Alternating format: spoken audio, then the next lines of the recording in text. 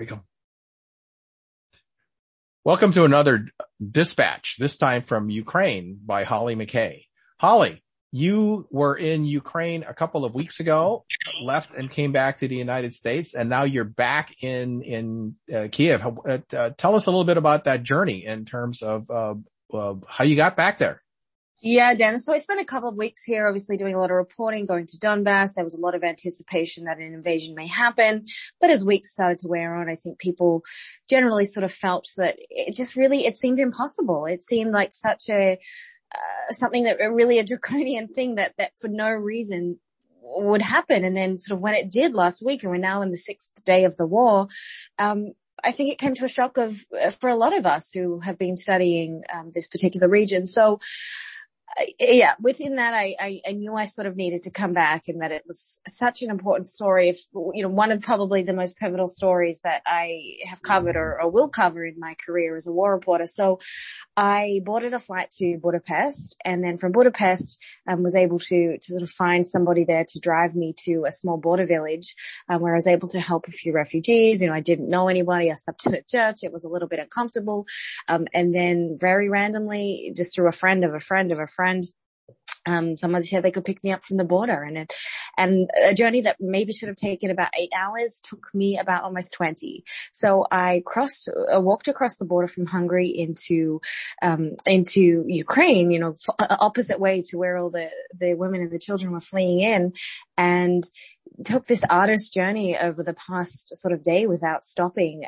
And because sort of the safety situation, we didn't go on main roads, because of the chance of those being bombed. So we had to really go through these back roads and villages, and we weren't allowed to drive with our lights on because it was curfew and we were driving. So there was a risk that, our car could be shot at. I will say it was probably one of the few times in my life where it was actually really beneficial to be a woman and to be driving with an amazing woman driver who was sort of just like an angel. And she and I and another girl came with us sort of for partial parts of the journey, but we probably crossed around 40 or so checkpoints. And, we were lucky enough to be sort of waved through because we weren't seen as a threat. And a lot of these checkpoints through neighborhoods were not official checkpoints. They were just basically people setting up their own little, unofficial checkpoint to make sure they knew who was coming into their neighborhood. And then as you started to get closer to Kyiv, that's when you could really tell things were getting serious, because you started to see a lot more of a military buildup and sort of these men just hiding behind sandbags, and it was snowing and you really couldn't see in front of you. And so you'd see this flash of light and you knew that there was a checkpoint. So, you'd turn the car lights off and we would just turn our interior light on and then, follow the instruction in stopping and going. So it was an incredibly weird experience because everybody had to have all the lights off. So it was just, you're in absolute darkness the entire way and barely passing anyone on the road. So it was just a dramatically different Kyiv to the one that I was here in a couple of weeks ago. Ah, there you go. Yeah. From hustle and bustle to desolation. I have to tell you, this one possibly might top the one where you drove back into Afghanistan a few months ago. But, yeah. I'm kind of with you on that one, Dennis. I think walking it was, again, for me, it's such an important story that and you're, as a friend, I feel very obliged to tell these stories to the best of my ability. And it's too major of a story for me to sit out on this one. So it was an absolute logistical challenge. Everybody told me that it was not possible to get back into Kyiv. Kyiv was surrounded, but as you can see, I'm in Kyiv right now, right in the city center. And so I think the reports about it being absolutely surrounded from every direction are not quite accurate, because if I can get in, other people are coming in and out. So there are corridors. So, that's just to kind of set that straight. And we'll see. Right now there is a large convoy kind of heading very close. So, it's a daunting time. Absolutely. Yeah. Okay. Well, speaking of that, now that you are back, essentially, in the capital of Ukraine, what is the aura? What does it feel like? How has it changed since the last time you were there only 2 weeks ago? And what is the on the ground situation that people are worrying about? I mean, it's a ghost town. It's really hard to explain. There's nothing around. I mean, we're on curfew right now. Curfew starts at 5 p.m. and goes to about 8 a.m., I believe. And it's just a ghost city, even when it's not on curfew. There's very few cars in the street. You may see a couple of people kind of looking like they're getting a bit of fresh air, but nobody's really moving. It's very quiet. People are sitting in darkness. Right now, I've, got all my windows drawn and just my lamp on to evade light. And the mood is, it's dread. That's what it is. It's dread. People don't know what's going to happen. Ukrainians are incredibly resilient. They're incredibly proud of what their military is doing and of their president Zelensky, who's really standing his ground. But, they're facing a much bigger enemy. And whilst they're putting up an incredible fight, you're looking at Russia, which has endless resources. And now that Belarus has joined the fight. So it is a dreadful kind of feeling. And it's a very unique feeling because none of us really know what is going to happen, over the next, from hour to hour, really. Yeah.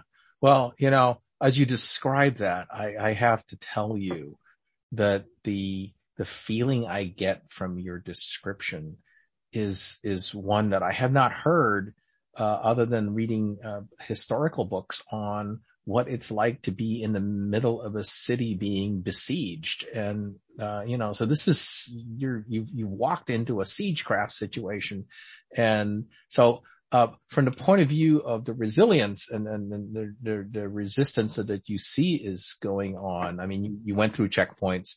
How do you think the Ukrainian military, or the Ukrainian defense is real? What's your feel for that in terms of, how long can they hold out or can you even conjecture about that at this point in time? I can't really conjecture about it. I mean, nobody thought that they would hold out this long. Zelensky is, a lot of the neighboring countries are donating weapons. Zelensky's lifting visa restrictions so that people from other countries that want to join the fight can kind of do that with ease. I mean, even somewhere like Great Britain, which is typically, puts people in jail if they go to fight, even for the good side, quote unquote.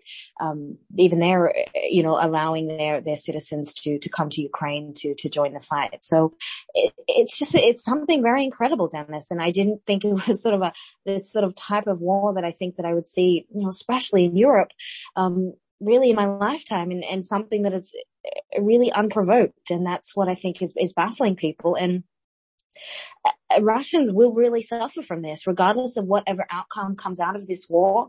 Russians will, you can see their economy absolutely crippling. They've been kicked out of every little thing from FIFA to World Rugby. Russia, Disney's pulled out, Netflix has pulled out.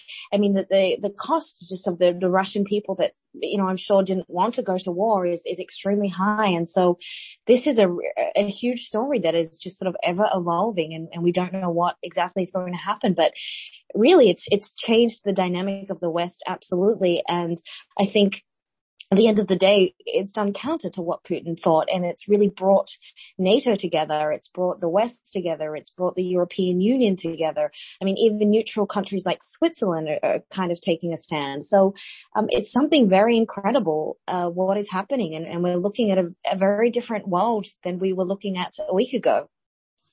Yes, indeed. And there you are in the middle of all of that, preparing to report in the unique way that you do, not just about the global situation, which you just went over, but also the individual situation.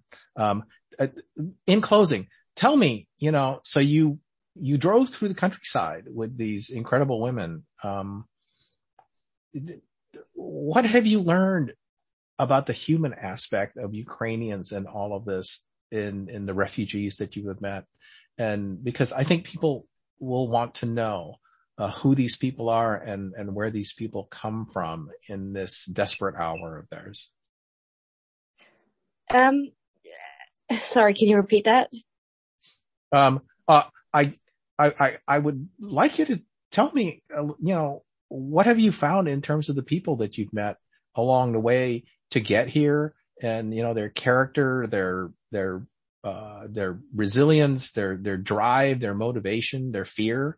Who are these people that you drove across the country with to get back into the middle of the siege? They're really, they're women and children mostly, because the men have to stay behind. And of course there are some exceptions to that, but women and children and a lot of the time they're in western parts of the country, which really aren't under war, but they're so scared that they don't want to wait for the war to get there. So they're leaving now.